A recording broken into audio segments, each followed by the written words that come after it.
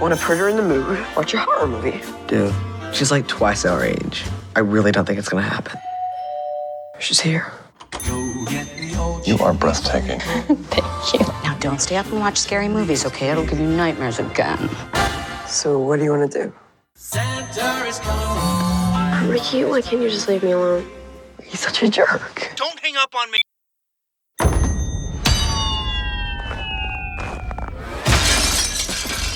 What was that? What the fuck? Oh my god. Get away from the window. There's someone there. Ashley! Are you hiding? I'll find you. Don't worry, I'll protect you.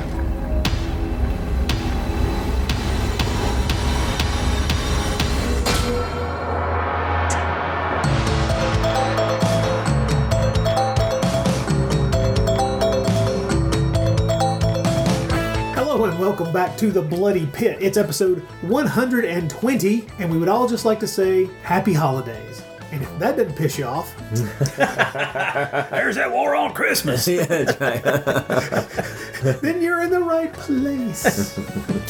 We are here once again.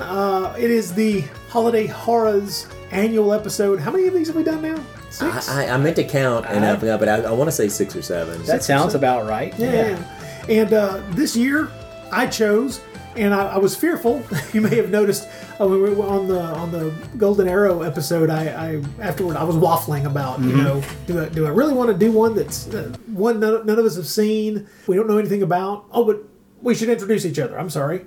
That's right. You don't. Rod Meat. Sorry. Rod Meat, John. Who are you again? I am the fabulous John Hudson. Fabulous. That's right. But you need to be sure I was going to say, don't let us go without introducing the world to their favorite annual holiday menage a twerps. that would be us. And to your left is Troy Gwynn. both figuratively, reality-wise, and politically. To your left is Troy Gwynn. And Troy is also fabulous. Ah, well, thank you. Thank you. Oh, yes. The Fabuloso. Gosh, I've noticed we all have the same facial hair. This is horrible. Oh my gosh, we do. We're all doing the Oh my God. goatee. Lord. This is we need to rethink a lot of our lives, guys. Yes, we do. And to quote the monkeys there, it's all shades of gray. You are correct. Yes. But as I was saying before I so stupidly interrupted myself, yes, holidays horror, or holiday horrors. Yeah, I put the S on the... You did. Yeah, on the wrong word. Anyway, this year we're doing a fairly recent film, a movie of incredibly recent vintage, 2016 indeed. Yeah, John Hudson actually once again got turned down his suggestion for Silent Night, Deadly Night 2. That's right. Thanks to Senior Hitler over here. You know what? I'll tell you what. When it's your turn to pick, we can do what you want to do. Oh, I've got one picked out already. Oh my God! Well, at least I have 12 months to gird my loins. That's a visual nobody. Really, man.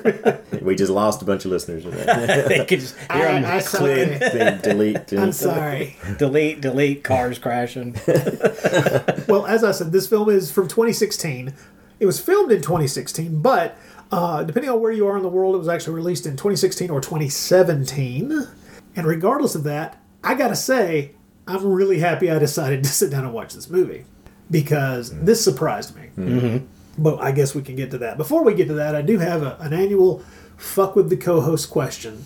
First, let's say the name of the movie that we're covering. Well, it's Better Watch Out. It's Better Watch Out. Yeah, can't you people read it? He's holding I'm holding it right here in my hand. These people... Troy can't read it. That's what it is. Troy couldn't read it. Mm-hmm. But that was just for all the people who just push download on an episode before they even see what the episode is, where they just, Better watch out. Is that a warning? They see John Hudson's name and they're like, I'll have it, without even seeing what it is. What is he talking about? It's like, I would listen to that man talk about the phone book, Yes, that man could talk about plucking hairs from his own nostrils. Let's go listen to him. Come on, it's all good. And this movie, actually, it took me a while to find it, because I kept looking under You Better Watch Out, which is an alternate title for a film that we've already done, which was 1980s Christmas Evil, and that's what kept coming up. I was like, where is this film? Well, it's on Amazon Prime, thank God. Yes. So we were all able to watch it at the click of a button. Yeah. Yay. But it's out there on a number of streaming services, actually, which I guess should shock me, especially after I've seen the movie and I'm thinking, this must be flying under the radar of a lot of people. Yeah, well, I'd not heard of it, and I just was assuming you guys were picking, an 80s film or something. So every time that kept popping up, I could be like, no, it's not that one. I finally had to send one of you guys a message saying, is this the 2016-17 film is the one we're doing? And, because I was just thinking, no, it can't be that one. Yes. I when you sent that text, I did refrain from going, yes, you dumb bastard. But that's what he said to me. That's what he said. He's like, you got to hear what this dumb bastard asked me. Can you believe this stupid idiot son of a bitch? Anyway, the question for this year is once again about Christmas gifts. Mm-hmm. Now, I've asked you about like favorite Christmas gifts from your childhood in the past. What was your wished for Christmas gift when you were a kid that you never got? Ooh. Wow. Tricky one, isn't it? It is. That's a tough one. And see, it's not like a lot of people. A lot of people go, well, I never got the damn pony. Mm-hmm. Because, hey, that was kind of a standard wish for a lot of people.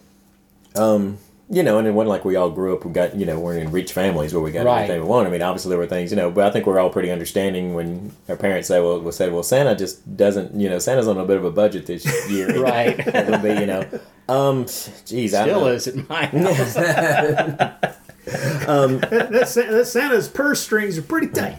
The closest I can come with, and maybe one will occur to me before the end of the show, the closest I can come with right now is one that I got talked out of that I thought I wanted, because I drooled for years over, I'd always in the back of Famous Monsters, the mask, the full head mask, the Don Post mask, Mm-hmm. and I wanted one of those Don Post masks, and they generally ran about $40 in those days, which is, big. Astronomical. Yeah, especially for a kid. and so that was what I was asking for, and my parents pretty much said, like, well, if you get that, it's pretty much, that's going to be, that's going to be your Christmas, And I sort of pushed further and further, and my mom kind of just asked me a very wise question, she really just said, she said, now how much use do you really think you'll get out of that? And even as young as I was, I mean, as a kid you think like, I'm never going to take it off. I mean, I'll never, I'm not going, I'm going to find a way to eat through it, brush my teeth through it, But the way she asked it, because they would have done it. I mean, they would have, that's what Santa would have brought me if I'd wanted it, But she asked that question. I sort of thought about it. Maybe it was my first part of leaving my childhood behind, or my first bit of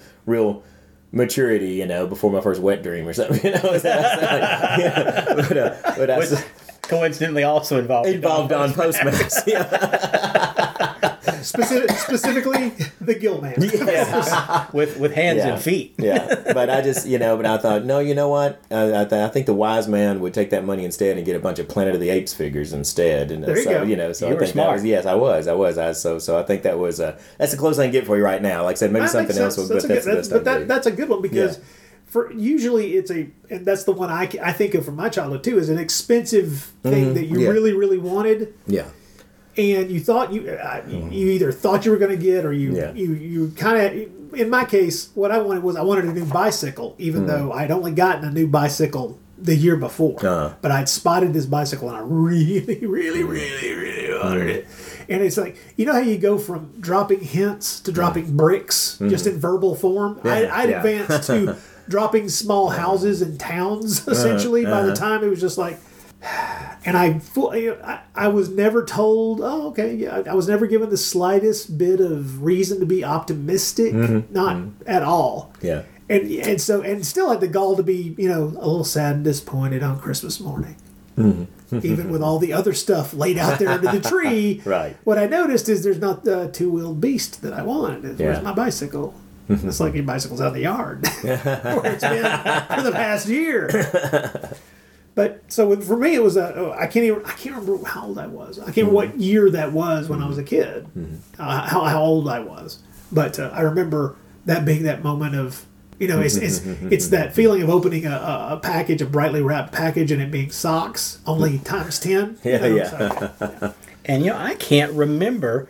Because I lived in like Richie Rich when I was a kid. The robot maid would bring my gifts to me. Yes, of course. But I can't remember anything where I was just greatly disappointed that I didn't get something. I never really asked for a ton. It would always be like, I want model kits or I constructed lists. Oh, I did too, but it'd be like any Kiss records except for these that I already have. But one thing I always wanted that I don't know how much I pushed for it, but thinking back on it, I still wish that I had this. Was the talking Geraldine? Oh yeah. Really? Yeah, because I love Flip Wilson. This was a thing? Oh yeah, Oh, he yeah, squeezed it and say like the devil made me buy this dress. And, Oh, my Lord. Geraldine, man. Well, what got me to thinking about this was I ran across an image of all the Mego figures. I was going through all the Mego figures, and it made me remember that when I was a kid, I really wanted the Mego Conan, even though he had that completely fucked up hair. Oh, they all did. I mean, they that just never hair. couldn't quite make that. The Thor doll was the same. Thor figure was the Yeah, same. they had that way. crazy- Yeah. Just blob. That was on the head. And it's like I never got that, but the thing is like I remember the Megos that I did have, and I had like Ben Grimm, I had the Thing, and I had the Human Torch. Yeah.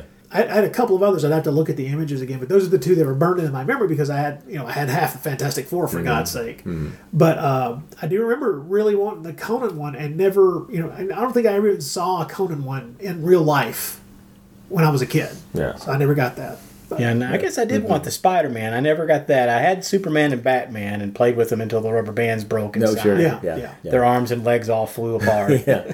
I remember I don't think I ever had the Batman one, but I think I had it. My cousin had one, and I know that there came a certain point where Batman no longer had a cape. Yeah. That Well, if I was- remember that was right, a like their loss. insignias were just stickers Yes. on the cloth, so not a lot of playability in those. Well, get back to talking about, I mean, I wasn't kidding when I said I did ask for all Planet of the Apes figures for one Christmas, and I got, and it literally is, and once again, they did again say, you sure because what I asked for was, of course, the main characters, the Zero, Cornelius, Dr. Zayas, and then they said, whatever's left, whatever Santa's left, he can do, make it all gorillas, and they were, and they were like, really, you don't want something else? I was like, how can you have a gorilla army? But you can't have a gorilla army with just one gorilla. So yeah, I need multiple gorillas, and it's like that's And I mean, I think I got is at least 6. It's at least 6. It might have been 8. I don't know. Now you would think out of that many gorilla figures, I would at least have one left that was intact. You'd think I would have taken one of them and said I'll set him on a shelf for you're a future kid. You don't think collectability. that way. No, they all got decimated. They all gave their lives They all fighting gave their lives. Godzilla Aurora models. Yeah, exactly. Yeah. My mini Godzilla Aurora models that I kept going through because I would play with them. I'd make them fight all until they broke, and then Dad would have to run out and try and find another Godzilla Aurora. Because there were no other Godzilla toys. That was it. Back then. That was That's it, true. yeah. That's true. Kids today, they just don't know how- don't understand. Yeah. They don't know how good they got it. Yeah, they really don't.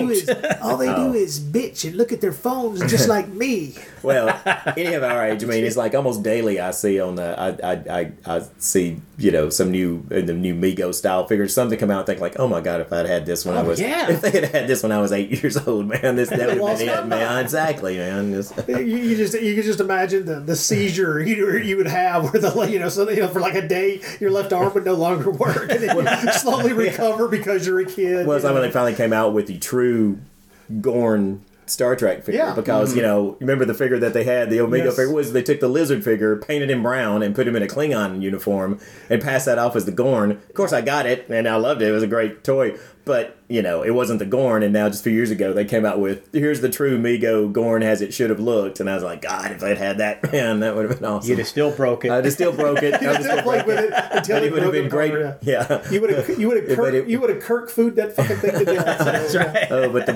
but we used to put our figures in. We get the G.I. Joe Jeep. Me and my neighbors, man, because all our driveways were on inclines, and we would pile as many of the figures as we could in the G.I. Joe Jeep. The Mego and G.I. Joe figures, and just let it go down the hill and hit all the rocks and flip and throw all the figures out. Well, that's so why don't I still have these figures in pristine form? Not hard to figure out past a certain point. It's like, yes, why do I not have those? Then the memories come flooding back. It's like, my original run of Star Wars figures, those first figures they came out with, I got all those, those first 11 or 12 they came out with, and I had a little SWAT van. Remember those? They had the little SWAT figures that were about the same size. And they had the SWAT van, and me and my brothers would pile as many of them as could in the SWAT van, stick firecrackers in all the holes there and light them and watch it, watch it blow. Which you could picture it now just as you setting a big barrel of money on fire. Exactly. I might as well have laid a few hundreds on top of there.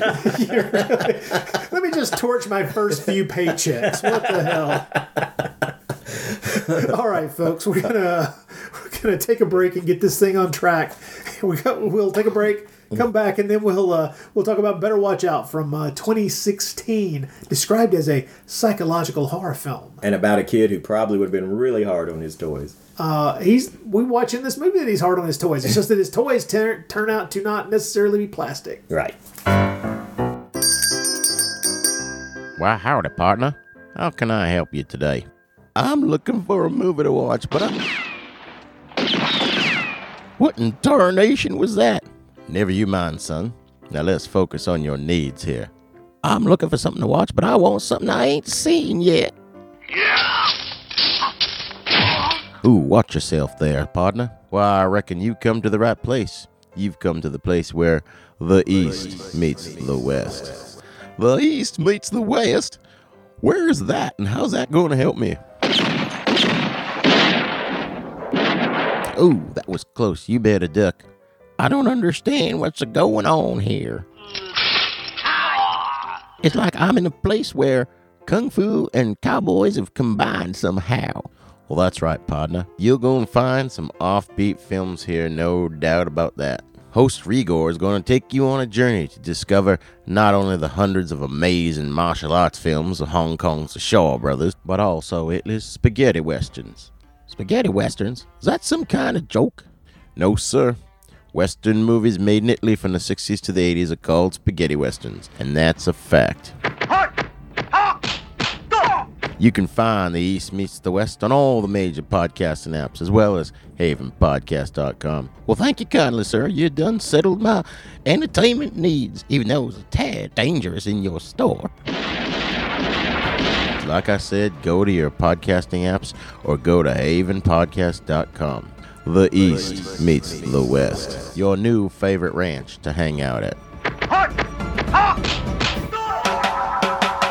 Just how drunk are we gonna get? Welcome to Good Beer, Bad Movie Night, where each month we drink finely crafted brews while watching terrible films in order to see just how drunk you have to get to enjoy them. So tune in and join Troy. Kilroy Kreitz. Oh, that was pretty good. Thank you. Dave. I have the weirdest boner. And Pete. IPAs are ales, meaning they are bottom fermented. Excuse me, they are top fermented. I f***ed that up. Try that again. As we drag Kathleen. Hear me.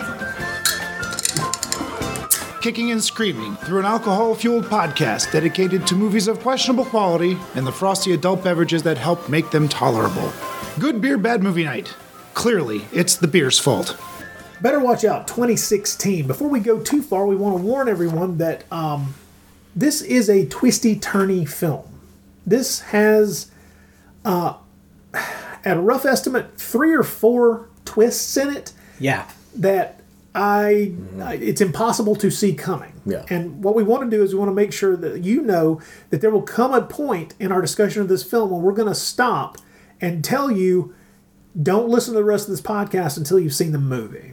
Because there is it about 25 minutes in or 30 minutes in? Something like that, yeah. 30 is where things take us in the first hard left there, Okay, and I was right. like, whoa. Yeah.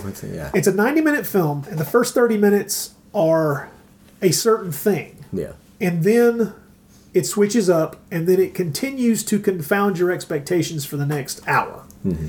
It is one hell of a ride, but we want to emphasize it would be best for you to see this movie before you hear the entire discussion of this film that we're about to launch into. Yeah, I wouldn't even watch a trailer. I haven't watched any of the trailers. I haven't watched the trailer and I didn't either going into it. I would stay away from anything. Just go in completely cold is the best way. Yeah, as cold as you can, because this one's worth going into it with as little information as you can muster past just knowing that you need to push play. So, with that warning, let's talk about this thing. Before we go into the plot, I would like to say that as soon as I was done watching this movie, I was incredibly impressed by a lot of things, and we'll talk about that as we go through the film. But one of the things I immediately wanted to know was, okay, who the hell directed this? Because what else has he done? And then you look it up and you're like, nothing. Yeah, he's done some shorts and one feature before this, and nothing since this. And that's really surprising. It is, because the guy, I mean, I was going to talk about this later, but his mastery of the camera and shots it's just not a not something you expect a young filmmaker to have, that kind of skill. His other film sounds really unpleasant but good. I mean, like sounds like a pretty intense ride. Yeah. Do you have the name in front? Undocumented. Undocumented is the name of it. Basically, a film about people who are trying to expose, I guess, the treatment or exploitation or maybe possibly murder of illegal immigrants, I guess, and they run afoul of the people who are actually doing that to illegal immigrants, I think, and it's pretty intense, a lot of torture and stuff in there, but they say it rises above what people think of the typical torture porn or something, but they said it is a very unpleasant experience, but a very well-made film. Oh, we should say his name. His name is Chris Peckover. Yeah. And to be honest, you're right, John, talking about his camera framing, his use of movement within the situations that he's framing up perfectly. The lighting, the use of lighting in this, it's a very sharp, beautiful film, and there are more than a dozen times in the movie when I was watching, I was going, smart use of the fact that it's taking place at Christmas time to be able to use red lights here, green lights here, and to kind of meld them together so that you get this kind of splash of color in certain areas. It's extraordinarily well thought out, and there's a part of me that I would love to know. I did not look at any background information. I couldn't find. What I wanted was an in-depth interview with the director and the screenwriter, the co-screenwriter. I have the feeling that they storyboarded the shit out of this movie. Had to. Absolutely had to. To get this to look as, just picture perfect at times as this thing is. Yeah. All of that would be fantastic. I mean, a movie can look good. It can be really well directed, and all of those things can be thrown right to the winds if you don't have a story that is intriguing.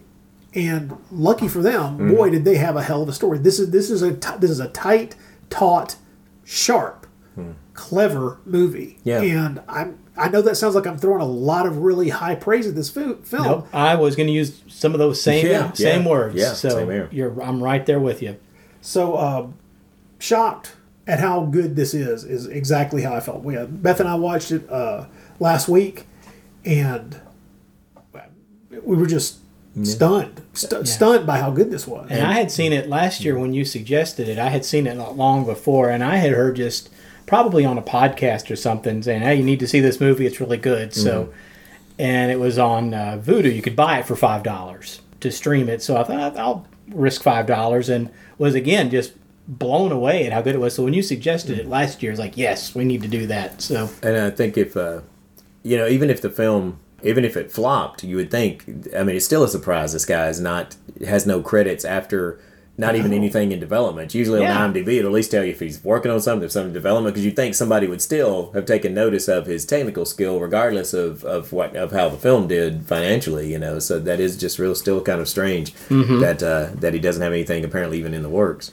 It's bizarre, and one can only hope that somewhere down the road, he's able to get another project off the ground, or he might, even if he works as a gun for hire on a TV series or something like that, until he can get another script in development and in front of cameras, because this he's a young guy, but he knows what he's doing behind the camera. So seeing it the way we had to, which was just streaming it off, I guess, Amazon Prime, and of course, and there not being not much back behind the scenes stuff, not of any kind to dig up about this. We can't really tell you much about don't really know much about the making of it or anybody's experiences on it, but it certainly turned out terrific.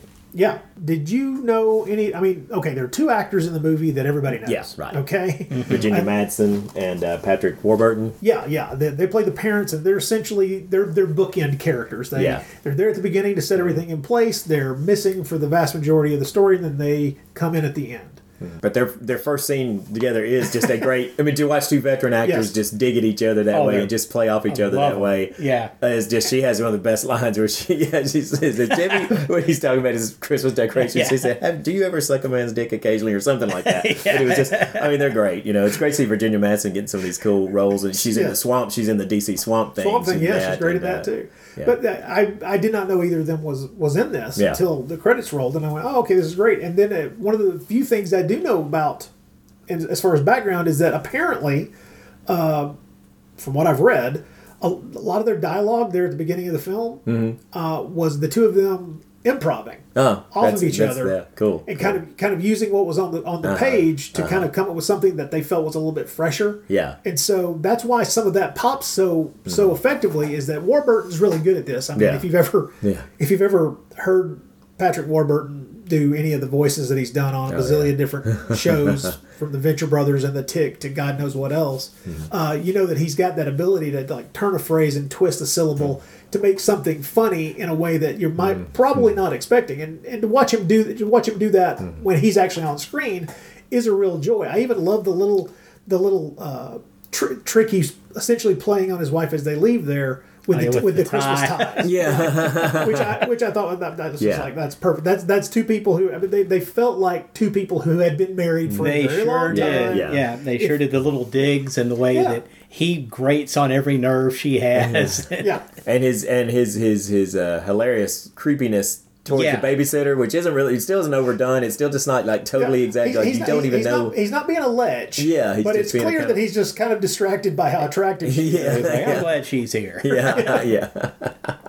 So those are the two actors that I knew instantaneously. Yeah. I know these two guys. It's like, okay. Well, and as soon as they exit at the beginning of the film, you're like, okay, clearly that's what they are. They're bookend characters. They're there at the beginning. They're there at the end. So, and the way the thing is set up, I mean, it's a film that takes place in a single house over the course of one evening. But my God, the mileage that is gotten out of this house, this location, front yard, backyard, every stinking room in the house. Yeah. It's really effectively done. Now the upshot, we should state that what the setup is that it is a night in December, snow on the ground. The parents of this young boy who is I think 13, 12 or 13? almost 13. Almost 13. Yes. They are going to a Christmas party. They've got their regular babysitter coming over. The young boy and his best buddy have, shall we say, the hots for this babysitter, which ain't a shock when you see her. She's a very attractive young girl. One of them describes her as a 10. Thing about that is that if you hear me just describe that, you might think, okay, so this is going to be some ridiculous John Hughes type of. Well, no, I think you're picturing that girl. You're picturing this girl that these people are gaga over, and you're gonna picture something that's cartoonish in a way. Some some blonde with overly large breasts, and no. She is a beautiful young girl. She's one of those women who she's pretty the moment you look at her. But the more time you spend with her, the more time you see her in different situations, the more you realize, oh, she'd be deadly to be around long term because she's prettier the longer you're around her. The more you see of her, the more you hear her talk and talk to her and learn a little bit about how she deals with things. It's like, oh, the character itself is really competent, very good at what she's doing, and smart. She just got prettier as the movie went along, and it's not like they started lighting her in a different way, or they started playing up, changing her makeup, or doing something physical if anything, to make her she's more attractive. less pretty as it goes along because of things that happen throughout the course of the night. Exactly. So the infatuation that these two guys have with her is understandable, but not ridiculous. And one thing I would like to jump in with is let's go ahead and let everyone know who it is. It's Olivia DeJonge. Yeah. And the character of Garrett, who was the boy who's babysitting's best friend, is played by Ed Oxenbould. They played the brother and sister in The Visit, the M. Night Shyamalan movie. Yes. Right. I saw that. I have not seen that movie, but I saw that listed in their credits as a common credit there. It's good. It's a good movie. And Laura and I actually watched it. She had never seen it, so I thought. And after I saw that, I was like, I'll dig that out and watch that again. And it's a good movie, and they have a great dynamic in that film that is totally different in this movie, but they work well together. Yep. And I'll be honest, that M. Night Shyamalan film, The Visit, is the only other place I've seen her. Yeah, same. She's another one you think this girl should be in a lot more than what she is. Because pretty girl, but not like you said, not overdone, like bombshell pretty. She looks like she'd be the prettiest girl in your high school. Yes. But she doesn't look like she just came out of Central Casting. I was really impressed with her performance. Oh, yeah. Because there's a lot that she's asked to do in this movie that is difficult. And I mean difficult for any actress of any age with any level of experience. And at the age she's at, I mean, she's when she made this, my God, she was born in 1998. So they made this in 2016. That means she was 18 when she made this. So almost exactly the age she's supposed to be in the film. She handles... I wonder how good a director this guy is. Is he so good that he can coax this kind of an excellent performance out of a young actress, or is she just that talented? Well, he gets good performances out of everybody. Exactly. Even the secondary characters who don't have a lot of screen time, he does more. None of them are just caricatures. Even the one who's the closest, he gets a little bit more out of that character. And you're right. Later on in the film, without spoiling anything, there is a character that is on the scene for a few minutes who... Everything for the first few lines of dialogue that he has makes you think this guy he's a prototypical, stereotypical freaking douche. He's just a movie douche.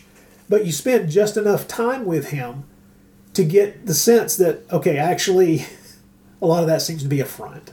He's not as much of a douche as he's putting on a facade, trying to keep a certain wall between himself and other people. Well, before we go any further, let's go back to the very beginning of the movie because a lot of the groundwork starts getting laid early. Yes. Even before we get to what we're talking about, where the babysitting sequences start. And I love the first scene in the movie is the snowman, and it looks like the big brother knocks its head off, and the little sister yells, "You butt fucker!" Which I've wanted to say that to Rod during these shows for years, and it's great to finally look him right in the eye and say that. But that sort of sets the tone for the sort of the unexpected turns that you're going to see. Yes, I thought the use of starting it off with a piece of classic Christmas music kind of felt to me like a little nod to the Amicus Tales from the Crypt, or just what we talked about when we covered that episode about how Christmas music, classic Christmas music, can actually be really creepy in a certain setting. And just the way it started with that, I thought, I wonder if this is just kind of a little bit of an homage to the way that music is used so heavily in that Tales from the Crypt all through the house episode. Well, now here's a question that this is kind of a larger question before we get into the meat of the plot. There's a part of me that thinks that this movie doesn't necessarily, and it doesn't. It doesn't need to take place at Christmas necessarily. Not on Christmas Eve. You mean like not on Christmas Eve? But it doesn't need to take place in the Christmas season at all. The story that's being told, basically the center of the story, which is the babysitter and what happens in that house, all that's required is that the parents leave to go to a party. Oh, sure, right. That's true. It could be New Year's Eve, Halloween, anything. Yeah, right. It could be that's anything. true. It could be that's any true. time of the year. But they set it at Christmas time, I think, for a couple of different reasons. One, it allows them to play off all the colors. You get the decorations. You get there's nothing particularly Christmas at all about the story that's being told. It just happens to take place at Christmas. Now, I don't want to get into the debate on, is it a Christmas movie or does it just take place at Christmas? Is it Die Hard or is it Fuck You? Well, here's the thing. They're setting it at Christmas to add to the atmosphere, to be able to use the red and the green lighting, to use the decorations, and to use the music like you were talking about, to add an element to the storytelling that enhances what they're doing. So I think it's a smart choice, but I would say that this script is strong enough that it wouldn't need that. Yeah. This could be set in May or June. It wouldn't matter. The script is so freaking strong that all they need to do is isolate the characters in the house, have the parents away, and then return at the end. And it wouldn't matter that it takes place at Christmas. I'm really happy that it does. Yeah.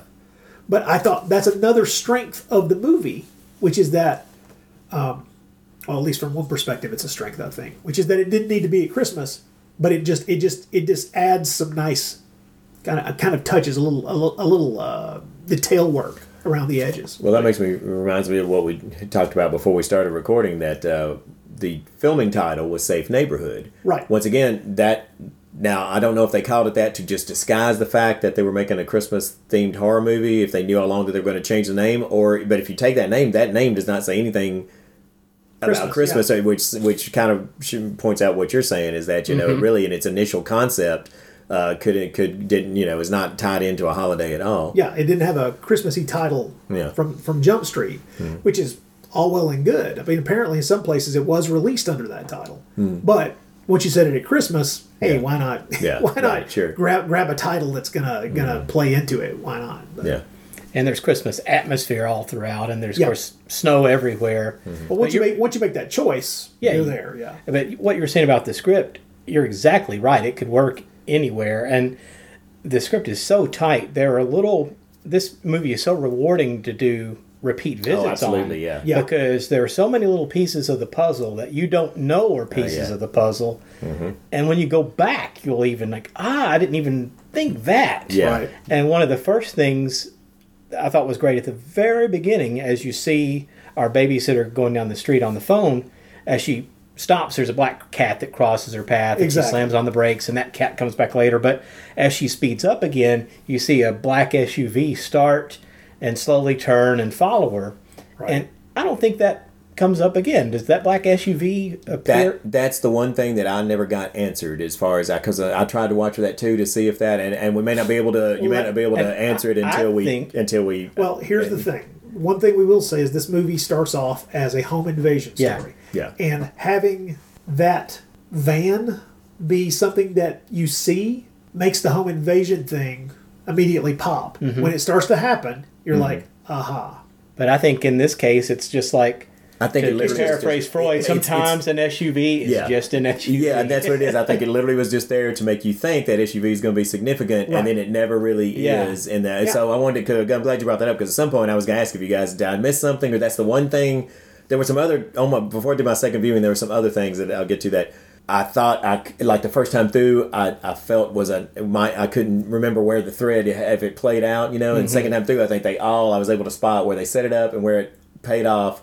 And so much you really had to be paying attention to. Yeah. But that was the one thing that I think that was just literally, like I said, was just to make you, it wasn't really significant the whole rest of the film. It's not really anything. So it's just one of those little details Yeah.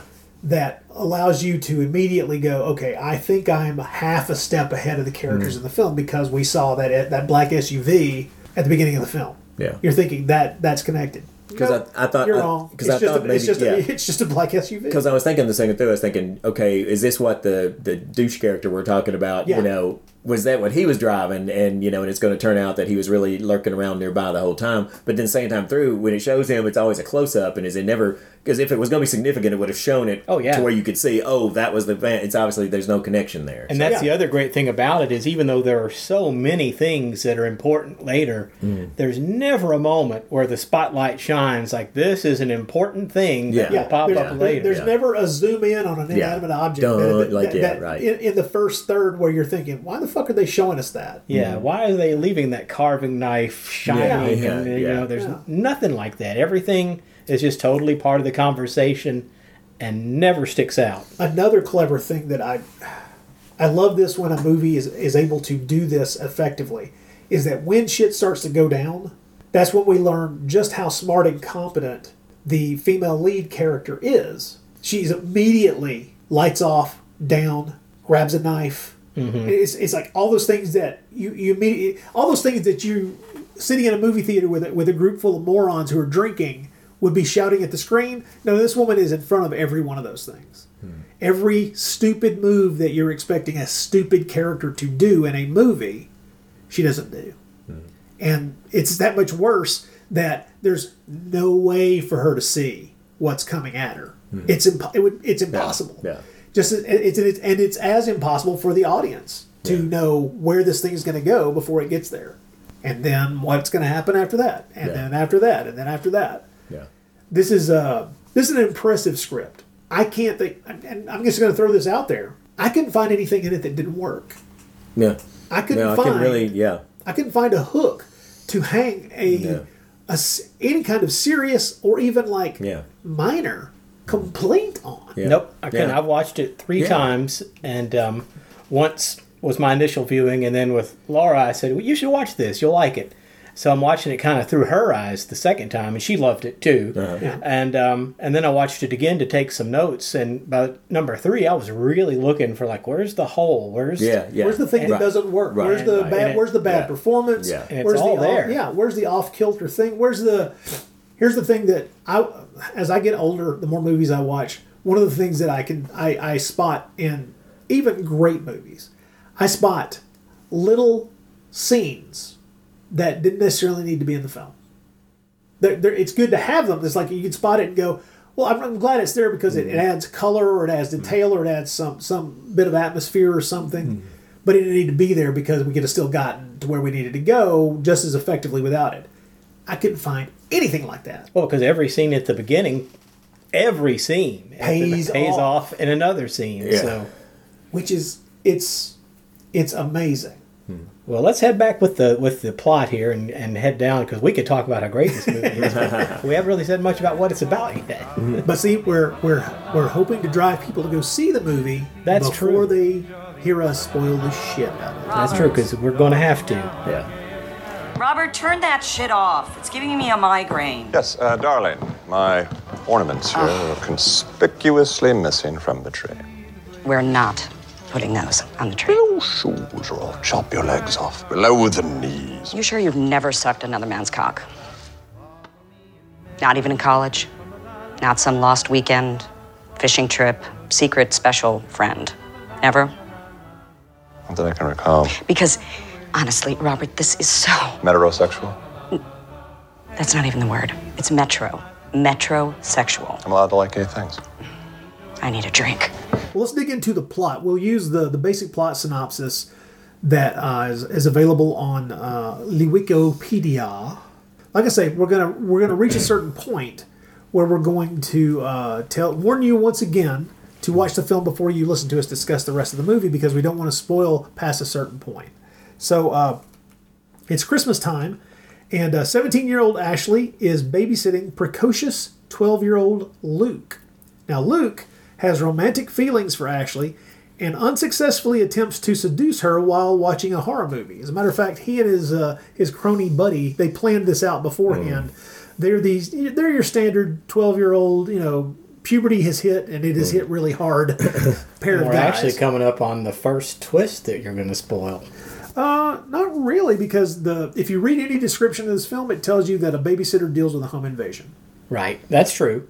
And that's the first half hour. And one little bit of nuance that I really appreciated is they get a pizza, and Luke does not like mushrooms, but they get a pizza with mushrooms on it, and you see him picking the mushrooms off. Yes. I hate mushrooms. That's right. I can attest. I always have to remind myself when we're ordering pizzas. It's like, what is it you don't like? It's and mushrooms. I have picked off mushrooms just like that so many times, and I thought that was a nice touch because I saw this I've done that, and I appreciate somebody feeling my pain.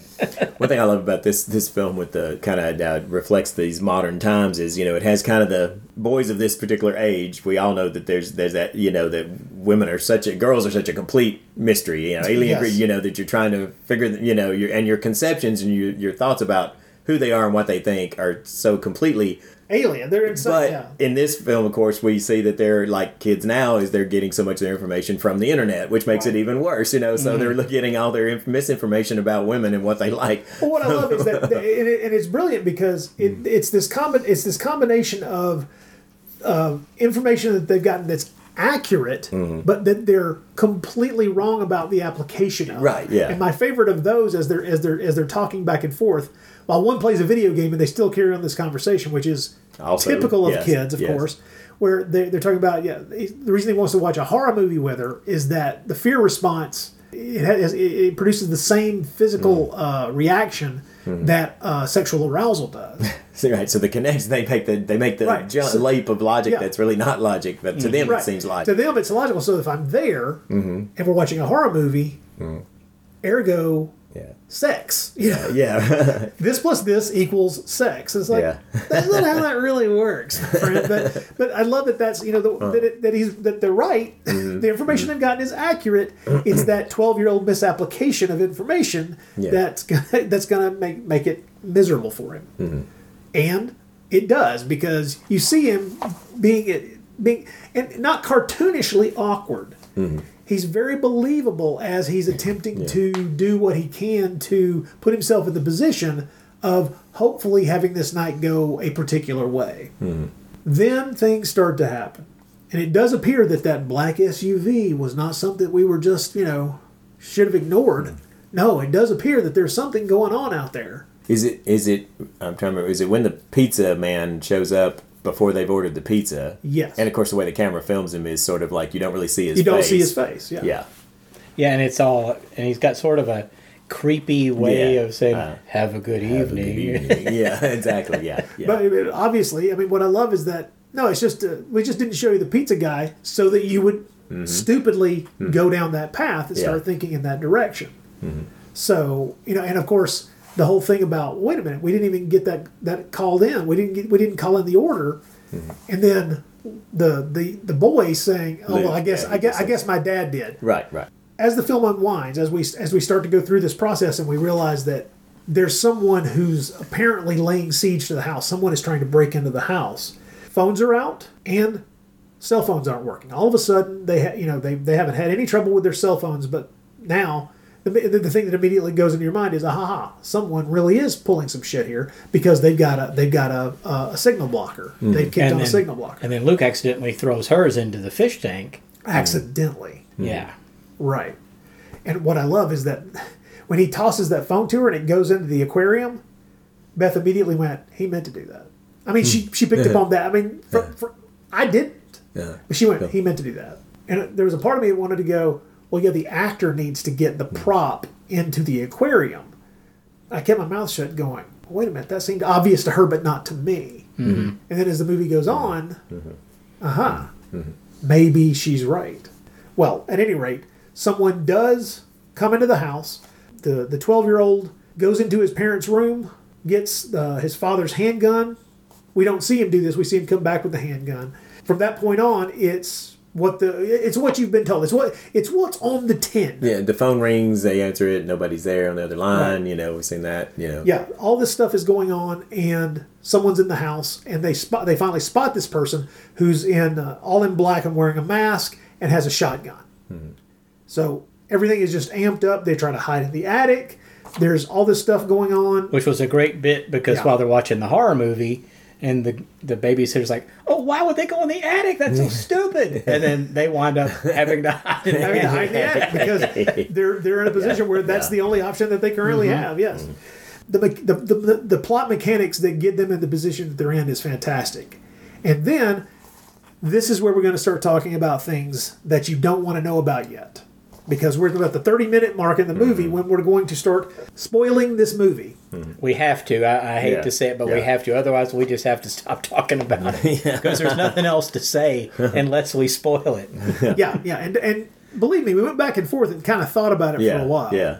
But I really do think that for those who have seen this movie, really digging into the twists and turns that the rest of the film presents is worth doing. So if you have not seen this film, it is my fervent wish that you go and watch the film and then come back. We really should. We really shouldn't spoil this for you. I'm so choked up. Getting choked up. I get verklempt. My toes curl up and my fingernails fall off. It's horrible. But you have now been warned. So if you continue to listen to this and you've not watched the film, peace be upon you, brother. Because you have been warned. Yeah. Okay? What we're saying is we will not tolerate anybody complaining about us spoiling this movie. That's right. We've warned you. We've double warned you. We've triple dog warned you. So if you just want to be shamed in public, you can go ahead and just walk down the street naked and we'll fling poop at you.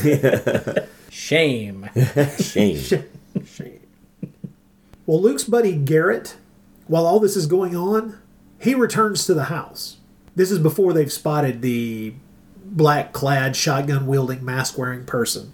And they hear a window break upstairs. They go upstairs with what they essentially think would be weapon enough to deal with whatever's going on here. And they find a brick has been thrown through the window and basically they do the very smart things, which is they realize that there's something blocking cell service. And so they crack open a laptop, and Garrett, who's supposed to be some kind of computer whiz, the babysitter immediately says to him, Ashley says, there are other Wi-Fi signals from neighboring houses. Try to latch onto one of those so that we can get a signal out and call the damn cops. Because the phones won't work, we can't use the cell phones. Try that. And they leave him to do that. They go downstairs, trying to figure out what the hell is going on still, And Garrett comes downstairs because he's gone and picked up the brick, and written on the underside of the brick is, "You leave, You die. you die." Yeah. Well, they start to freak completely out. The power fluctuates at that point, and Garrett loses his shit and runs out the back of the house into the backyard, and you hear what sounds like a silenced gunshot, and Garrett goes down in the backyard. Well, at that point, everything switches, because now there's no, to your mind as a viewer, oh shit, we've killed a kid. This movie has dropped all pretense of playing around, and we've just assassinated a child in the backyard of this house. He's flopped out dead in the snow. I had one thought at this point or something that just kind of pinged in my head. I thought it kind of put me a little bit wondering if that's what really had happened to him. You know, I wasn't at all thinking of what was, anything like what was about to happen, but just the fact, and the only reason was because one of the first things you see of him and Luke, of Garrett and Luke, is that there's obviously something they're concocting, that they're planning some sort of like prank or experiment or something. But remember, it shows him how he's sneaking into the medicine cabinet. Yes. And getting some of the medicine cabinet. Mm-hmm. So that's going to play out somewhere in the film. See, I just read that as the Garrett kid, first time through. That's the Garrett kid who's just he's fucking 12, man. He's like, what kind of weird ass pill can I? Yeah, and he's already talked about the weed that he's got. Right. And smoking weed, so I thought that as well. Did you? Okay, because to me it seemed like their language was veiling like something that they were planning some sort of gag or some sort of. And so when he went down like that, what my thought was just the speculation, just wondering, not him and Luke or him and anybody. It was just like, is he faking this? Oh, okay. I thought, is he faked that possibly with the person that's stalking him outside? In other words, was he in with? Was he in with some mysterious? Because I thought maybe because him being obviously kind of the nerdy kind of, like Luke is obviously his, he's sort of the nerdy character. I thought if maybe Garrett was going to end up being part of what was going on outside. I didn't really think it real hard. It just kind of speculated, just because I thought, he wouldn't be dead right now because they haven't played out what they've set up with him taking those pills. But I see why your take on it was just that he was just being a klepto kid, just klepto doing like drug, kids. klepto, going through the medicine cabinet. Druggy, yeah. Shocked, Ashley and Luke run upstairs, hide in the attic. Ashley almost breaks her neck from a fall down the attic steps, but Luke catches her, and after they run into Luke's room and hide in his closet, which, by the way, running into the room and hiding in that closet, what is I was it? like, Yeah. if they start batting away wire coat hangers, it's like, this could be more of a Halloween nod if it tried. Yeah. But, the filmmakers, once again, are nodding towards something, but not like clubbing you with it. Right. It's really well done. Yeah. We didn't have her out in front going, the keys! Well, at that point, they see the armed intruder, the guy with a shotgun, walks in, and he's looking around the room, trying to find looking under the bed. And this is where the spoilers really kick in, folks. Yep. Ashley recognizes the mask that this guy's wearing as one of Luke's, and goes out and yanks it off the intruder, and it's Garrett. Yeah. And that's something I didn't pick up on till the second time around, is where she knew that she saw him wearing the mask in a family portrait. Yeah, because she says, that's your mask. Yeah, how did she know that? And then when you exactly. see The second time, you're like, oh shit, that's where she saw it in the family. Yeah, which is pretty cool. There's no fat. There's no wasted shot in this entire movie. Yeah. Well, Ashley realizes that Luke was hoping to seduce her by scaring her. This pisses her off, and so Ashley yells at Luke, calls him mental, and says he needs therapy, and tries to leave. Luke follows behind Ashley, and once at the top of the stair, Luke slaps her, causing her to fall down the stairs, and I'll be honest, I thought she was dead. I thought that's where this was going. Well, luckily it turns out she's just knocked unconscious. I want to say something right here about the kid playing Luke, who's really good in this too. Oh, yeah. He's also called to do he's going to tread a pretty thin line through that whole first part of the film, with giving you hints of what's really lurking inside his head without too much. And did you guys have the feeling like when she's going off on them about when they've kind of confessed to her that they were just trying to scare her, and when she's like reading them the riot act and telling them how immature and how much trouble they're in, all that, you see that look in his eyes. He has the perfect look where you suddenly see, and I caught the look, still not knowing what was coming, but I caught the look and thought, it kind of registered that he looked like something had changed in him. You're still, and then when he starts following her, you're still not, it still comes as a total You're still not expecting him to just Yeah, like first slap you and think throw he's it just been really hurt by Yeah, the way exactly. she talked to him. But he did a great job of suddenly flipping that switch. You're like, okay, now you suddenly see the real Luke. Well, you see, know, there. that's one of the things, and if you've watched it multiple times, this becomes even more evident. His plan for this evening had several trap doors in it. Yeah. Where if Plan A works, in other words, if scaring her and I get to have sex with her, that's the evening. That's the end of it. If that goes south, then we do the fake home invasion, and maybe that works. If that doesn't work, we have C. We've gone A, B, C. We go to the third option essentially, and that's where we are now. Where first one didn't work, second one didn't work, but if either of those two had worked, the rest of the evening, all these things that happened afterwards wouldn't have happened. And that also, well, we'll get into it a little more later, but just it's one of the fun to watch this too is trying to figure out how much of this did Luke plan and how much of it was thinking on his feet and just improving to another step. And there's certain things I think he didn't plan for. There's only one thing. There's only one thing that I think. Well, yeah, I think where we he went both off know track, what that is. Yeah, where he had to improvise. I think there's only one. Mm-hmm.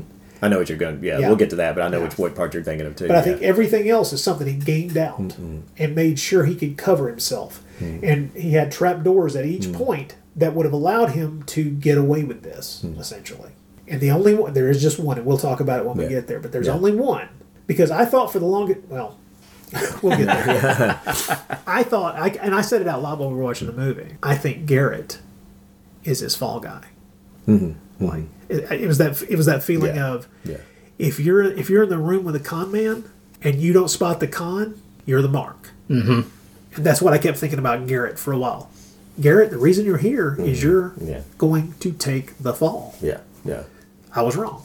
But I do think that was one of his trap doors. Yeah, yeah. I do that's think what he Garrett was planning. Yeah, was a trap door. Mm-hmm. So anyway. So she's been knocked unconscious. When she comes to, Luke has bound her with duct tape to a chair downstairs in the house. And Garrett has gotten really stoned. Yeah. Yes. He took something. Whatever those pills, he says at some point, he doesn't know what those it was like it turns out to be Oxycontin. Oxycontin, Well, Luke has the handgun, the pistol that's apparently his father's, and he forces Ashley to play truth or dare with him and with Luke and Garrett. Mm-hmm. That is an interesting sequence. Mm-hmm. And of course goes about how you would expect. Mm-hmm. And this is where I start to become more and more impressed with the actress playing Ashley, because she's really got a lot resting on her shoulders, which is she's angry, she's pissed, and she's negotiating at the same time. And I'm really impressed. Well, one other great thing about her performance at this point is before, when you thought it was a home invasion, she was terrified. Yeah. Now she's not scared anymore. She's mad. She's pissed. Yeah, she's not afraid of what's going to happen. She's just pissed off. Mm-hmm. Yep. Well, her boyfriend Ricky arrives at the house after receiving a text message sent by Ashley earlier. When Ricky fails to find Ashley, he realizes that something is wrong. Luke tries to knock him out, but fails. And after nearly killing Luke, Ricky is threatened by Garrett with the shotgun. Luke knocks Ricky out, and they tie him up in another chair right beside Ashley. Now, this is where you start to realize, this is going south. But it's not going nearly as far south as you think, because turns out Luke wanted Ricky to be there. Mm-hmm. Yep. And one nice little bit that happened during that sequence is Ricky gets a hole punched through his cheek with a pencil. Yeah, right. Yeah. Yeah, that knockdown, drag out fight upstairs while he's looking through every room in the house trying to find Ashley.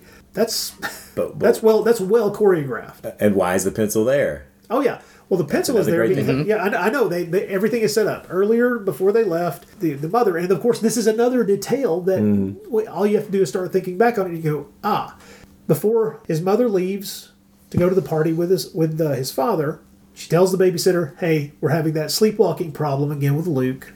Here's what we're doing. When he goes to bed, we close the door. We put this pencil here, so if he sleepwalks, the pencil falls off." But it doesn't wake him up, so it doesn't harm him.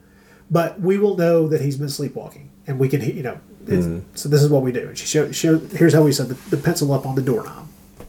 Oh, another little thing that I liked. Did you notice the design of the doors all of the doors, I did not. all of the doorknobs are higher than normal. In other words, they're not the regular height of a doorknob. They're higher. Really? That is a movie trick. It's a movie trick because every time you see someone having to reach up to turn a doorknob instead of reaching down or forward, it infantilizes them. It makes them seem like they're children. And so for the rest of the movie, everybody is always reaching up just a little to reach the doorknobs. And it's a subtle visual thing that I first noticed years ago. It's a trick that Argento plays in Suspiria. All the doorknobs are a little higher than they really would be in a natural place. I want to do that on all my doors because I want all my guests to feel that That's way. right. I'm going to go home and do that tonight. Gonna be expensive. Might be worth it. But I noticed it as the movie began, and I was like, and then I noticed that every time we see someone opening it, all the doorknobs are set a little higher than average. And I was like, oh, okay. Well, then we're making sure that that is a detail that's within this film. Anyway, sorry. Yeah, so we see is his mom.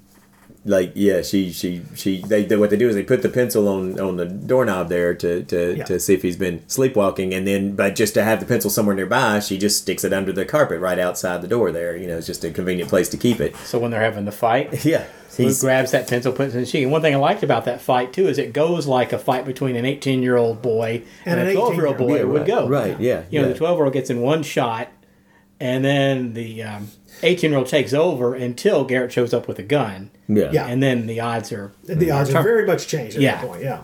At a certain point, Ashley is able to hide the fact that she has gotten hold of a shard of glass from I forget what broke. It was a tequila bottle. They were going to try and make her... Probably a roofie type concoction. They were going to have her drink so she would forget everything that happened when she woke up the next morning. Yeah. There are so many little puzzle pieces, and we can't. We're not going to go through them all because it would take forever. Yeah. But one of the joys of this movie is how all of them work. Yeah. All of them work. But here's the thing. So we've got these two people tied up, and at this point you think, okay. Even though Luke continues to insist to Garrett, no, we're going to get away with this. Nobody's going to jail. Nothing like that's happening. And now he's got two people tied up to freaking chairs. Yeah. And there's a time limit. Sometime tonight his parents are coming back. And this is when we start to realize that he's got a way to monitor how far away his parents are. So he's stuck something on I'm assuming on their car, or somehow monitoring one of their cell phones or something. So he knows where they are, how far away they are. So he knows when they start to come home. Yeah. And that's when, I think that's why he built so many trap doors, because you can never be sure when they're going to come home. So at any point, he can pull one of those trap doors, everything goes away, he sets everything in place and walks and goes into his bedroom and closes the door.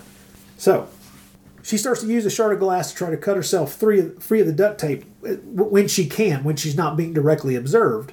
And then Luke and Garrett drag Ricky into the room, and this goes back to a conversation they've been having earlier at the beginning of the film, which is a discussion of the physics of the violence in the movie Home Alone. Another Christmas set movie that I've never liked. I'm sorry. I know that people consider it for some reason some kind of Christmas classic or whatever. I've never been able to make it all the way through it. I'll go you one further. I've never seen it. So I've seen large chunks of it. Same. I've seen parts of it, but I've never seen it all the way through. Yeah. And it's one of those things where it's more interesting to me to talk about the fact that it is essentially just a giant Looney Tunes cartoon where all the violence really has no effect on people, and this is what their conversation is in this movie, because they've had a long-running discussion, these two buddies, about the paint can hitting someone in the head.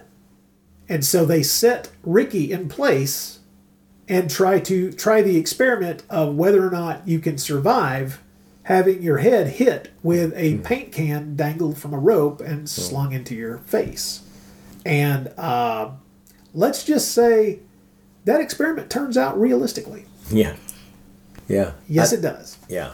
And I think it's great that the filmmakers acknowledge the fact, like, they just know ahead of time that this film was going to be described, that people would all over be describing this as, oh, it's like a horror version of Home Alone or something like that, you know?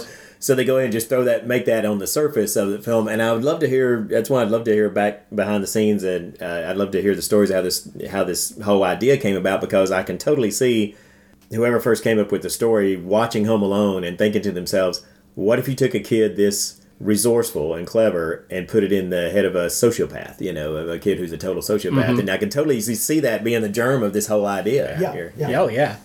And one thing that, as we watched it, that Laura pointed out that I thought was pretty sharp, as much violence and gore as we're going to describe, it's almost all implied. You see a lot of blood on people, but even the paint can to the face, it's all done. It's almost completely off screen. Yeah. Very cleverly so. Not so much that it calls out to the fact that, hey, we're not going to show this. Sometimes you think you see it. Well, they do the paint can to the head in one of the most ingenious ways that I can imagine, which is, we don't see the impact, we see the aftermath, but what we actually see the aftermath is the paint, the yellow paint in the paint can splattering out in a V shape away from where the chair is. And then you see his shoes, and suddenly yellow and then red starts to run down. Yeah, I love that. It's really well And done. I forget which room it was, but one of the rooms in the house, it may have been the dining room, but the walls are yellow. So you could even see the color of the paint that they had used. Exactly. And it's just another one of the, it's another one of those details where you're just like, I see. Okay. All right. This is extremely carefully put together. This is a freaking Swiss watch. This thing ticks every minute on the hour perfectly. Click, click, click, click, click, and it never misses a step. It's kind of amazing, because every time I'm waiting for the film to kind of go off just a little bit, to just, like shoot something, 10 degrees to the wrong side of to make the wrong choice to one degree or another. As I'm feeling more and more tension build in my body as these scenes rise and fall, as the tension rises and the release happens. I keep waiting for them to blow one. I keep waiting for them to do something where I'm not totally buying what they're selling. And it never happened. And like I said, it's details like I described, the yellow paint fanning out in a V away from the chair. And it's, like I said, you don't need to see the violence. Your mind puts every detail right there in your vision without the movie showing it to you. It's astonishing. It's extraordinarily well done. And I cannot remember, what's the babysitter's name? What is her name again? Ashley. Ashley. Her reaction is perfect when she sees this. She's just petrified for a moment. Like, in just disbelief, as you would be when you see something like that. And then she's, I'm out of here, and tries to get away. But her reaction was completely realistic shock. Well, at that point, when the can hits him, Ashley has managed to cut herself free and is standing there when this happens. And that's what you're talking about. She just she's stunned, and she just immediately starts pointing the gun at them and says, "All right, this is all over. I've got the gun now. Everybody down here." And Luke's not really acting like that's any big freaking deal. And she pulls the trigger on the gun and realizes that there was never any ammunition in the weapon at all. And that's one thing that I did kind of figure out before she did that. And the way it is, because he kept setting it on the counter. Like, there's no way he couldn't have noticed that that her bare, that one of her feet is bare where she's cut it. And once I saw that and saw how he kept leaving that gun on the counter, at that point I was pretty sure the gun wasn't loaded. And also, there's when he gets it, she says, "Is this loaded?" Yeah, I checked it. Right. He did. Yeah, she didn't see. But at that point in the story, we have no reason to distrust him. Right. Yeah. And I did like the fact that he uses the brick that was tossed through the upstairs window to knock her out before she can do anything else. Which is a great moment as she's about to get away. The carolers are next door singing, and the brick hits her. She falls just as the carolers turn, and then one of them, they look at each other. The two carolers are kind of like, huh, and then just keep on going. And that's where we also learned that it's basically they've had a paint gun rigged out there to trip. That's what Garrett tripped. When it made it look like he had been shot, it was actually a paint gun that they had put out there. So he was shot, hit, but not by bullets. So At this point, you might think to yourself, what the hell happens next? Sure. Well, at this point, Luke calls Ashley's ex-boyfriend, Jeremy, claiming that she wants claiming that she wants him to come over. He tries to make Ashley do it, and she won't do it. So he makes the call. Jeremy comes over. And by the way, I just want to say that's the only other actor in this film that I recognize besides the two parents. He plays the if y'all watched Stranger Things, he plays the lifeguard older brother that all the older women have the hots for. I can't remember the character's name right now. But that's you're right. Okay. I did not recognize it. Okay. I didn't until you said that. Yeah, he didn't have the mullet, so yeah, that's right. there would be that. Yeah. But he's good at playing douches, though. He's certainly good here. Well, Jeremy does come over. He goes to the backyard, and Luke talks to him and says that Ashley wants him to apologize. And before I always interrupt you here at these points, all right. And I apologize, but one other little touch that as I watched it, I wonder if you're going to say this. Go ahead. I was like, one of the big questions I had. Me too. Now wait a minute, how did this? But he trips over a catapult in the backyard. And goes, no, it's a trebuchet. Yeah, it's how the brick got through the window. Yeah, and he's like, what the fuck? What is this? And then you realize that's how that brick, because when the brick comes through the window, Luke and Garrett are both inside. And of course, I'm watching it thinking, what?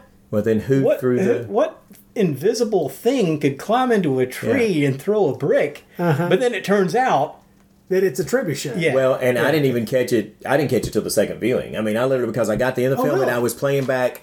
Because I was playing back in my head, and that's the two things that were bothering me was the SUV, the black SUV, like who was in the black SUV, and the second thing was, and I was like, okay, I know they had to have, I was like that's too big.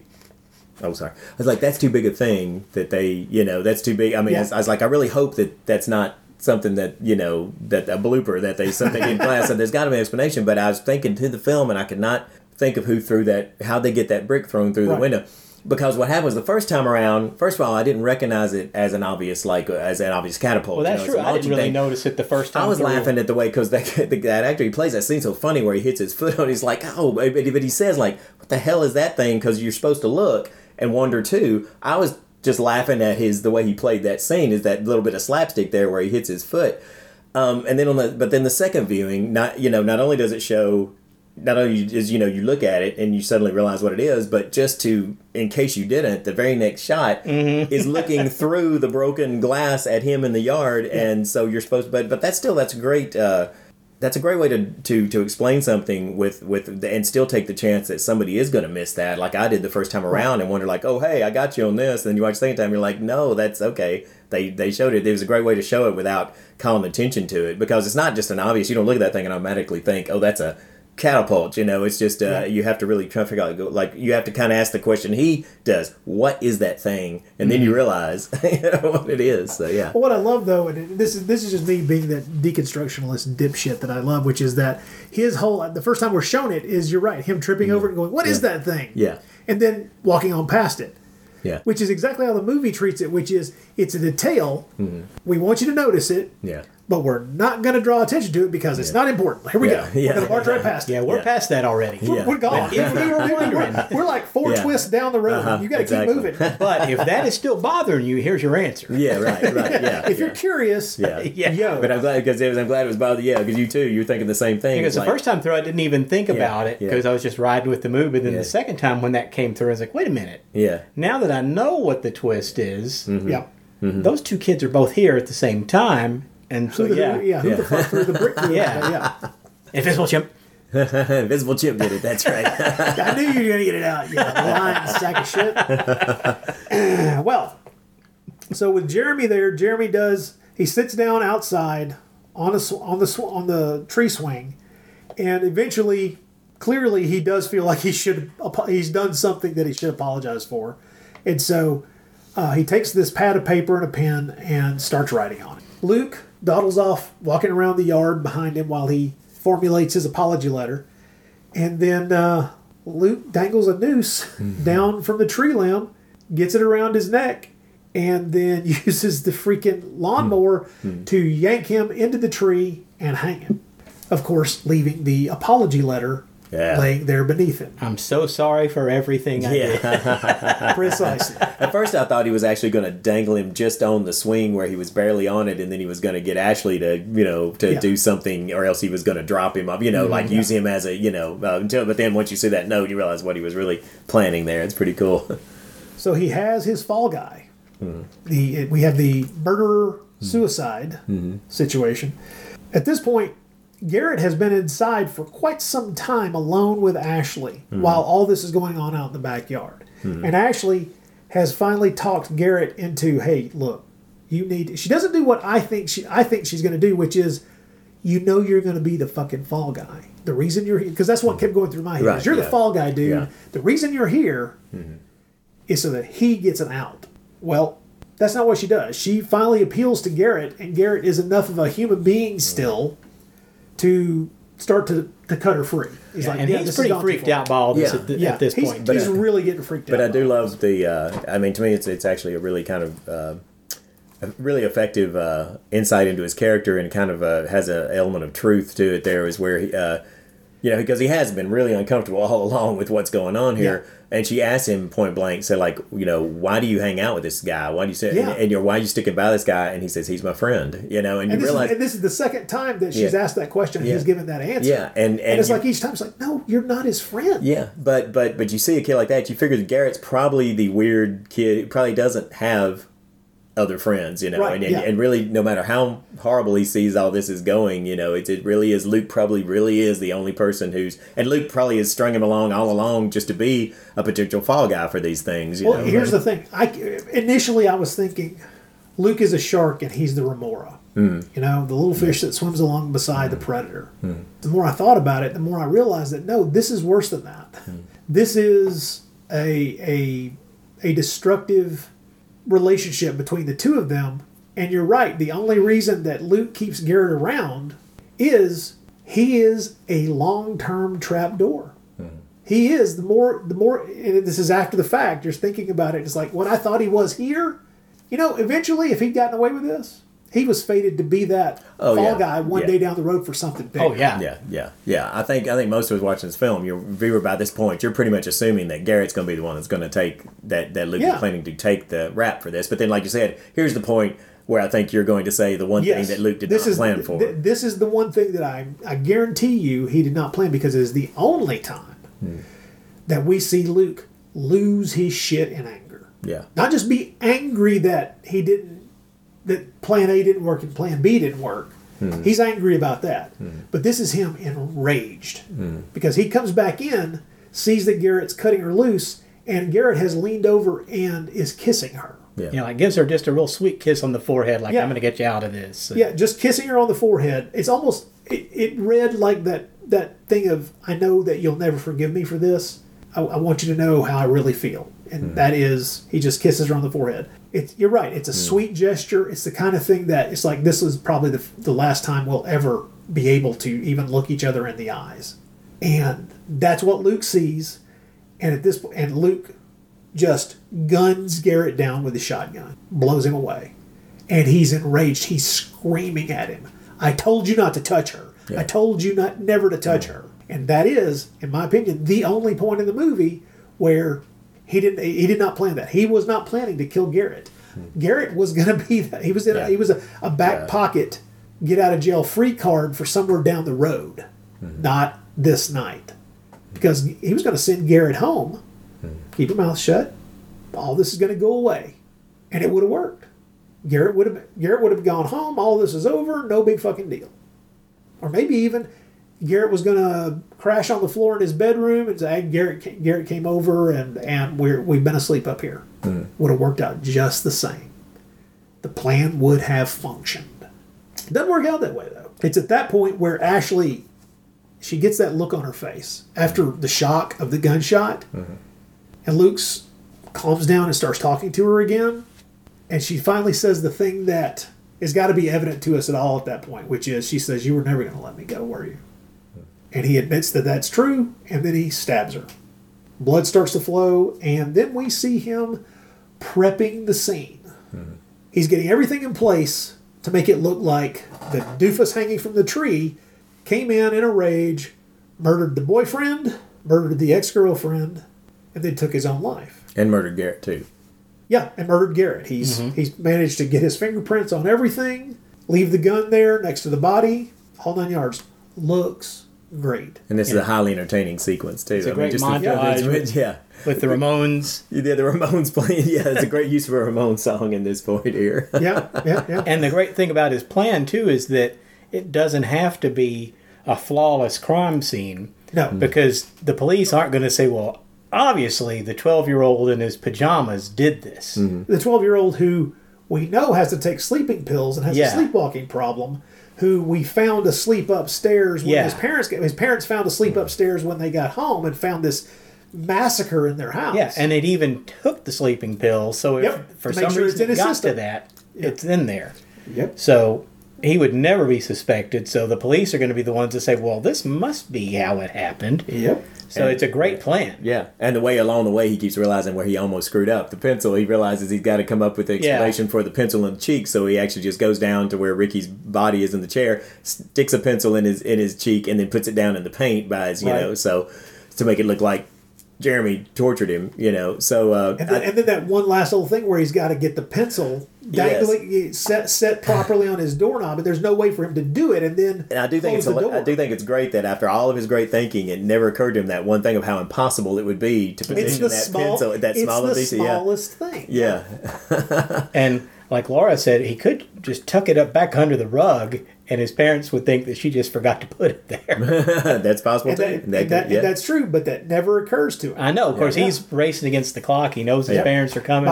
By that time, he's watching, and he knows how far away they are, and he knows they're really close. He's only got a few minutes. Yeah, so he doesn't think of that. He's just, I got to get this on the door. Got to get this set. Got to get this set. Got to get this set. I did like that. He sets it, goes out, and walks around. Walks onto the front porch roof to climb in through his own window, and has that little problem with the Christmas decorations. Fucking deers. Yeah.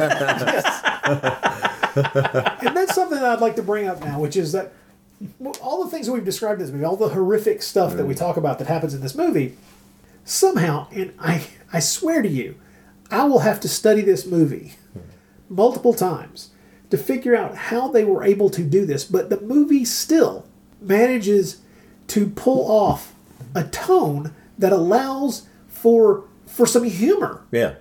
All the way through it. Yeah. Not constantly, and not even on any kind of really regular clock. It's not like, we've gone 5 minutes, we need to laugh. Well, the whole film feels like a fun thrill ride as opposed to a sleazy, cynical, grim sort of, nasty piece of work like Last House on the Left. Even though, at the core, this is a movie about a burgeoning psychopath. Yeah. This kid is a fucking psychopath. But you're right, there are laughs in there. A bit that I thought was just hilarious is and the setup takes longer to explain than I'll take, but they realize they need to get some weed in Ricky's system. Yes. Oh, yeah. So you smoke this. So they put it in his mouth and make him smoke it, and then the smoke comes out of the hole in his cheek. Yeah, that's and the two boys are like, dude!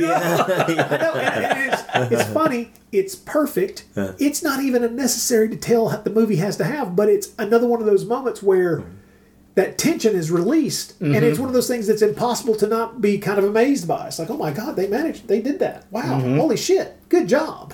It's another one of those where you just want to go to the screenwriter and the director and pat him on the back. Man, I wouldn't have thought. I wouldn't have even thought. Let's do that. And Luke is so freaked out by Garrett smoking the weed, he gets so mad at him for smoking the weed. He's like, is he mad at him because he thinks the smell of weed is going to somehow mess up with his overall trying to sell the plan, or is his twisted psyche the way that he really thinks that's the thing that he's going to get in trouble for that he shouldn't do? In other words, if that's the thing that's just crossing the line, like in my parents' house, my parents can't find out we're smoking weed, even though we're killing all these people. I mean, I wasn't sure how that. I think you read it either way, Well, since we are spoilerizing this film, completely. Yes, like hopefully nobody's at this point saying like, okay, I don't want to find out the ending. I'm going to go watch the. Well, the parents show up. All hell breaks loose, and then of course we cut to the cops are there, ambulances are there, paramedics, everything. They're all there, and of course the mother, the mother has just been sitting on the bed cradling Luke, her poor child, who was asleep upstairs when all this horrible carnage went down beneath him. And I love like I say, this is smart writing and directing. We could see through his doorway onto the hallway as Patrick Warburton, playing the father, is talking and kind of trying to figure shit out with one of the cops. And it's all coming together, man. Everything he's laid out is being picked up. All the little details have worked. Everything is coming into focus for the police. They're buying everything he's set out there. It's looking good. And out the window, we can also hear the paramedics and the cops out there. And we hear, just as you realize, fuck, this kid's going to get away with this, you hear one of them's alive. Mm-hmm. And I immediately knew who it had to be, because there's only one of them who could still be alive, and that's Ashley. And of course, we had the line earlier in the film about the 1,001 uses for duct tape. Yeah. Yeah, well, Ashley knows another use for duct tape too. She slapped some of that shit over her neck wound, and she's still alive. Yeah. And he looks out the window and sees her being loaded into the back of the van, and she sees him at the window, and as she's loaded in the back of the ambulance, she flips him off. Oh. This fucker is not getting away with this. Roll credits. And then a little stinger scene, and I love this because it still leaves it ambiguous. Is Luke turns to his mother and goes, Mom, I think we ought to go to the hospital and check on Ashley. Yeah. And what is that a direct reference to? What other movie? What sequel? Oh, I don't know. Are you thinking about Halloween 2? It's like it's I think it's a total like setup for just as a nod. I'm glad I thought that and had forgotten that would be the perfect sequel, is him in the hospital stalking her around where there's nobody working and all the lights are out. Nurse getting laid in a hot tub. Yeah. Amazing Grace, come sit on my face. And you'd have to get that actress to totally cut her hair so they can put a really bad wig on her. Like poor Jamie Lee. Poor Jamie Lee, yes. Oh my. Well, folks. Yes. We hated this movie. Yes. Did you like this movie at all? Oh man, this movie's great. And I want to say too, I don't know if you guys think I'm way off on this or if you think there's anything to this, but here's the question. The first, if I could ever ask the writers, who I think the director co-wrote it with another guy, I think if I could ever ask them this, the question I would ask them is, did Luke's mother know that he was a monster in some level? Because I think that she not that she immediately thinks. I mean, here's the reason. The two things made me wonder if she, because one thing is earlier in the film when he has her tied up and he's got his head on her shoulder and says, "My mom, I used to lay my head on my mom's shoulder. She used to let me, and he said, and then she stopped doing it. He said, and Ashley says, I know why she did, and I think, and I think Ashley's thinking because she found out what you really are. And the only other thing is the look on Virginia Madsen's face when she's cradling him, when she's got him there at the end and she's got a rock in her arms. There's something she conveys in her face that may be there, may not, but it almost looks to me like she's being mother. She's going to protect him no matter what. She's that too. But there's some. But she suspects. There's something on her face, and I feel like her whole demeanor, even the first, the father, I think, is totally clueless. But the mother, just the way she plays herself, is that whole character is just being somewhat really weary and tired and just down about it. And something about the look on her face then just made me wonder if she's half wondering if this is, I don't know if you guys thought that at all. But well, here's the thing. The movie does, and like I say, there are lots of details in here. The movie lays its breadcrumbs out really effectively for you to finally be completely unable to come to any other conclusion that this kid's a psychopath. Yeah. And one of the things is when he's forced to confess to having killed Garrett's hamster, I think it is. Yeah. It's a gerbil hamster or hamster. gerbil. Yeah. And anybody who knows anything about psychopaths, where do they start? They start by killing animals. They kill animals in their youth. Yeah. And so here's the thing: if he's done one, he's done more than one. Notice something? Did you notice this? Because it's something you can only notice if you're thinking about that classic line from Sherlock Holmes. What's not there? Right. It's the case of the dog barking in the night. There's no dog barking in the night. That's the problem. There's no dog. Yeah. There's no pet. No pet. They don't have the pets they have are fish or spiders or the outside cat or exactly. something. But nothing the detail inside. of the spider. Yeah. There's kill a spider. Who gives a shit if you kill a spider? That's not the kind of thing that cats, dogs, boom. That's the problem. And so you're right. The mother. Maybe how much of this has he done, and how much? Yeah. In other words, did they used to have a cat? Yeah. Did they used to have a dog? Mm-hmm. And it does make me wonder. I don't know if it was part of the script. Maybe they even filmed it and left it out, or maybe I'm just seeing something that was never intended to be there. Mm-hmm. But I wondered about that black cat. Yeah. And if maybe that was intended to be an animal that escaped from him, that didn't get killed by him somehow. Yeah. I don't know. I don't know. But it would be another little bit of detail leading you to this kid's a burgeoning psychopath. Mm-hmm. This kid's gone. Mm-hmm. So very, very effective in how it lays all the breadcrumbs out, and you don't have to notice half of the breadcrumbs the thing lays out to just get the thrill ride this thing is, the shock, the awe of what happens in front of you, and the unexpected nature of each twist and turn. I was stunned by how good this movie is. Yeah. I really cannot wait to introduce this to more people. Yeah, same here. Yeah, and more people need to know about it too. This movie is fantastic. Yep. All right, folks, we're going to take a break, and then we'll come back and we'll say our Merry Christmas goodbyes to you and to the dreaded, hated year of 2020.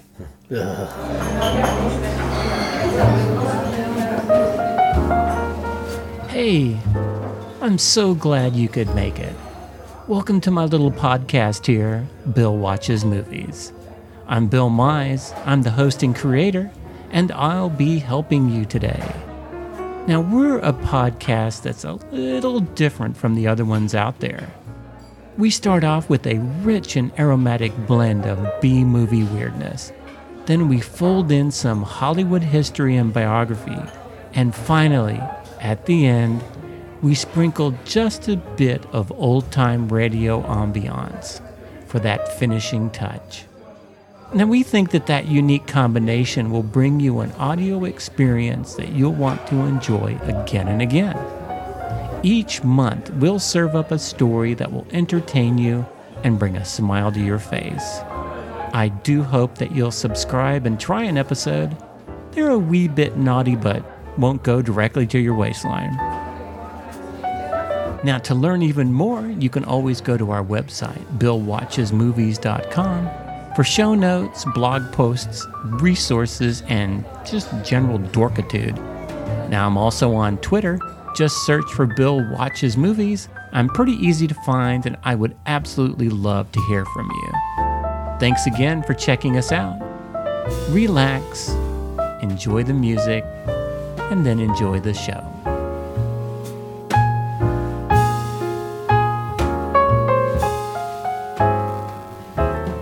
We'd like to thank everybody for coming and listening to us babble about this film. This is one of the most recent films I think we've ever covered.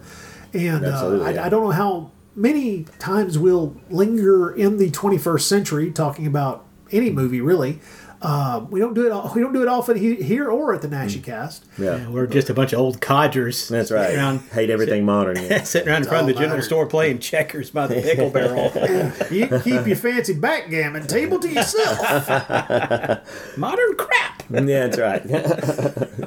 Jesus Christ. Anyway, next.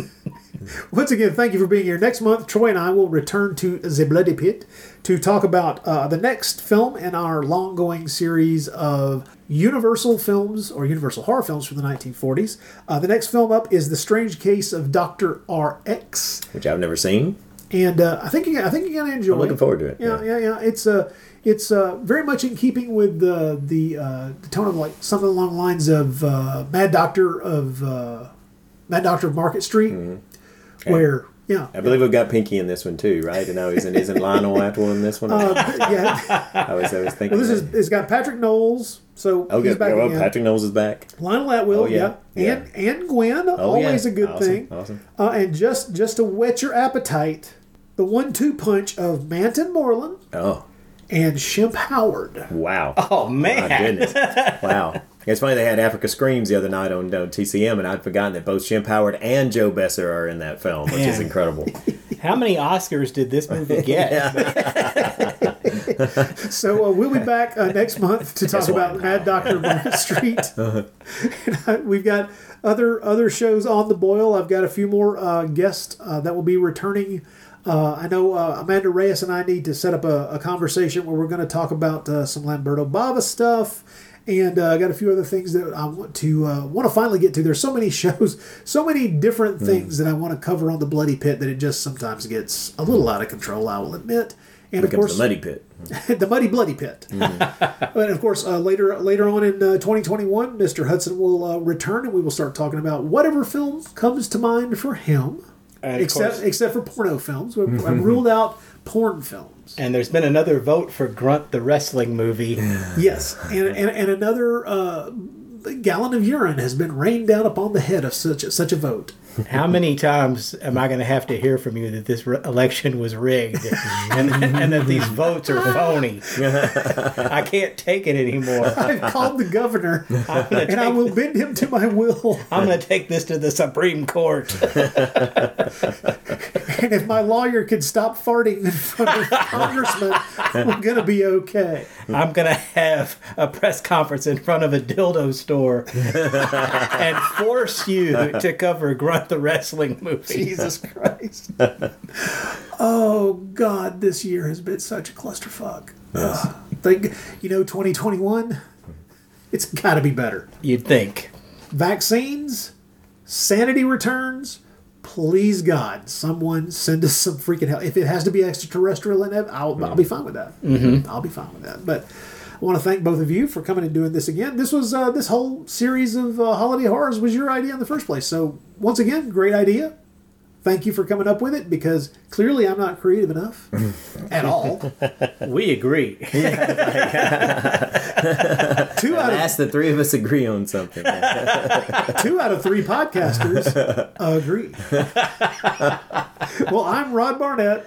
And I'm John Hudson. I'm Troy Gwynn. And we will talk to you again next time. Merry Christmas. Indeed. Happy Crimble. Happy Hanukkah, Kwasi Kwanzaa. What else we got?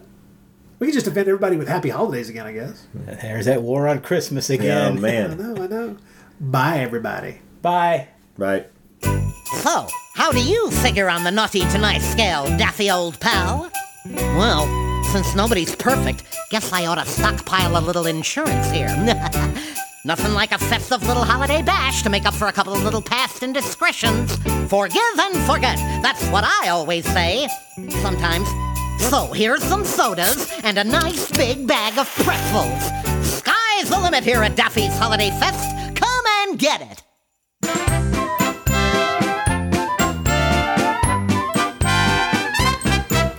All I want for Christmas is more than a duck ever got before. Gimme caboodles and oodles and oodles, and soon all my loodle slide out the door.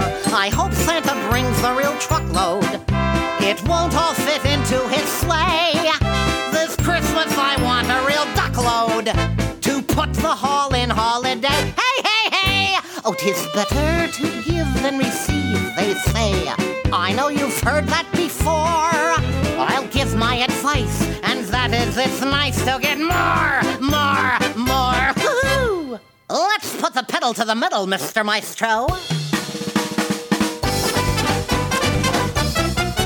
All I want for Christmas is more than you might give a dinosaur.